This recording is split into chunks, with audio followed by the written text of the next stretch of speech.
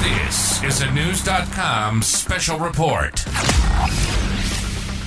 The number of ultra-wealthy people in the world is dropping, according to a recent study. In 2022, there were about 392,000 people with a net worth north of $30 million, but that is a 6% decrease from 2021. Many portfolios were hit by economic issues such as inflation and other factors triggered by the Ukraine-Russia war.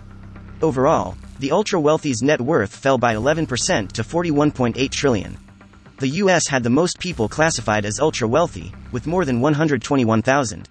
However, that figure is a drop of more than 10% compared to a year ago. China was the next highest at 51,000, an increase in 2%. Knowledge. Unfiltered. News.com. News.